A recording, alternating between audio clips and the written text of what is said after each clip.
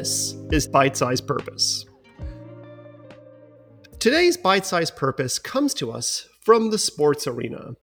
Like most people, I was turned to the story of Damar Hamlin at the most desperate moment of that story.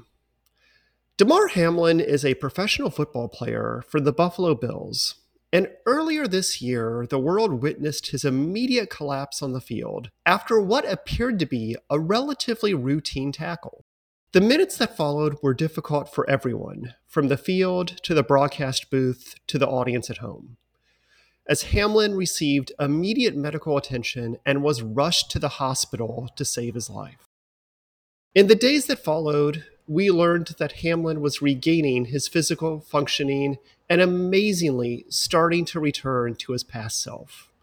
He was able to talk again, walk again, and ultimately communicate with his team, the same team that could not continue playing in the minutes that followed his immediate collapse.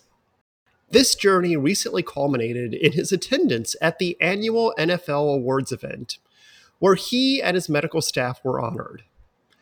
During his speech, he noted how this horrible event provided him with new insight into his broader purpose, new ideas about what he should be doing with his life, and he provided insights into why that renewed sense of purpose mattered for his recovery.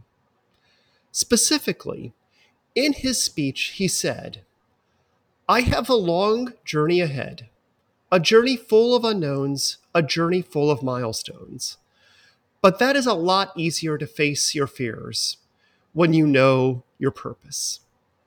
As a purpose researcher, I commonly am asked to describe how having a purpose helps people to deal with their daily stressors, as well as getting a number of questions about how these stressors can serve to reshape and redefine one's purpose altogether as a result of learning to cope and learning to deal with major events in one's life. Hamlin's story has provided all of us a clear and cogent example of both, and one far more convincing than any research paper we are going to produce.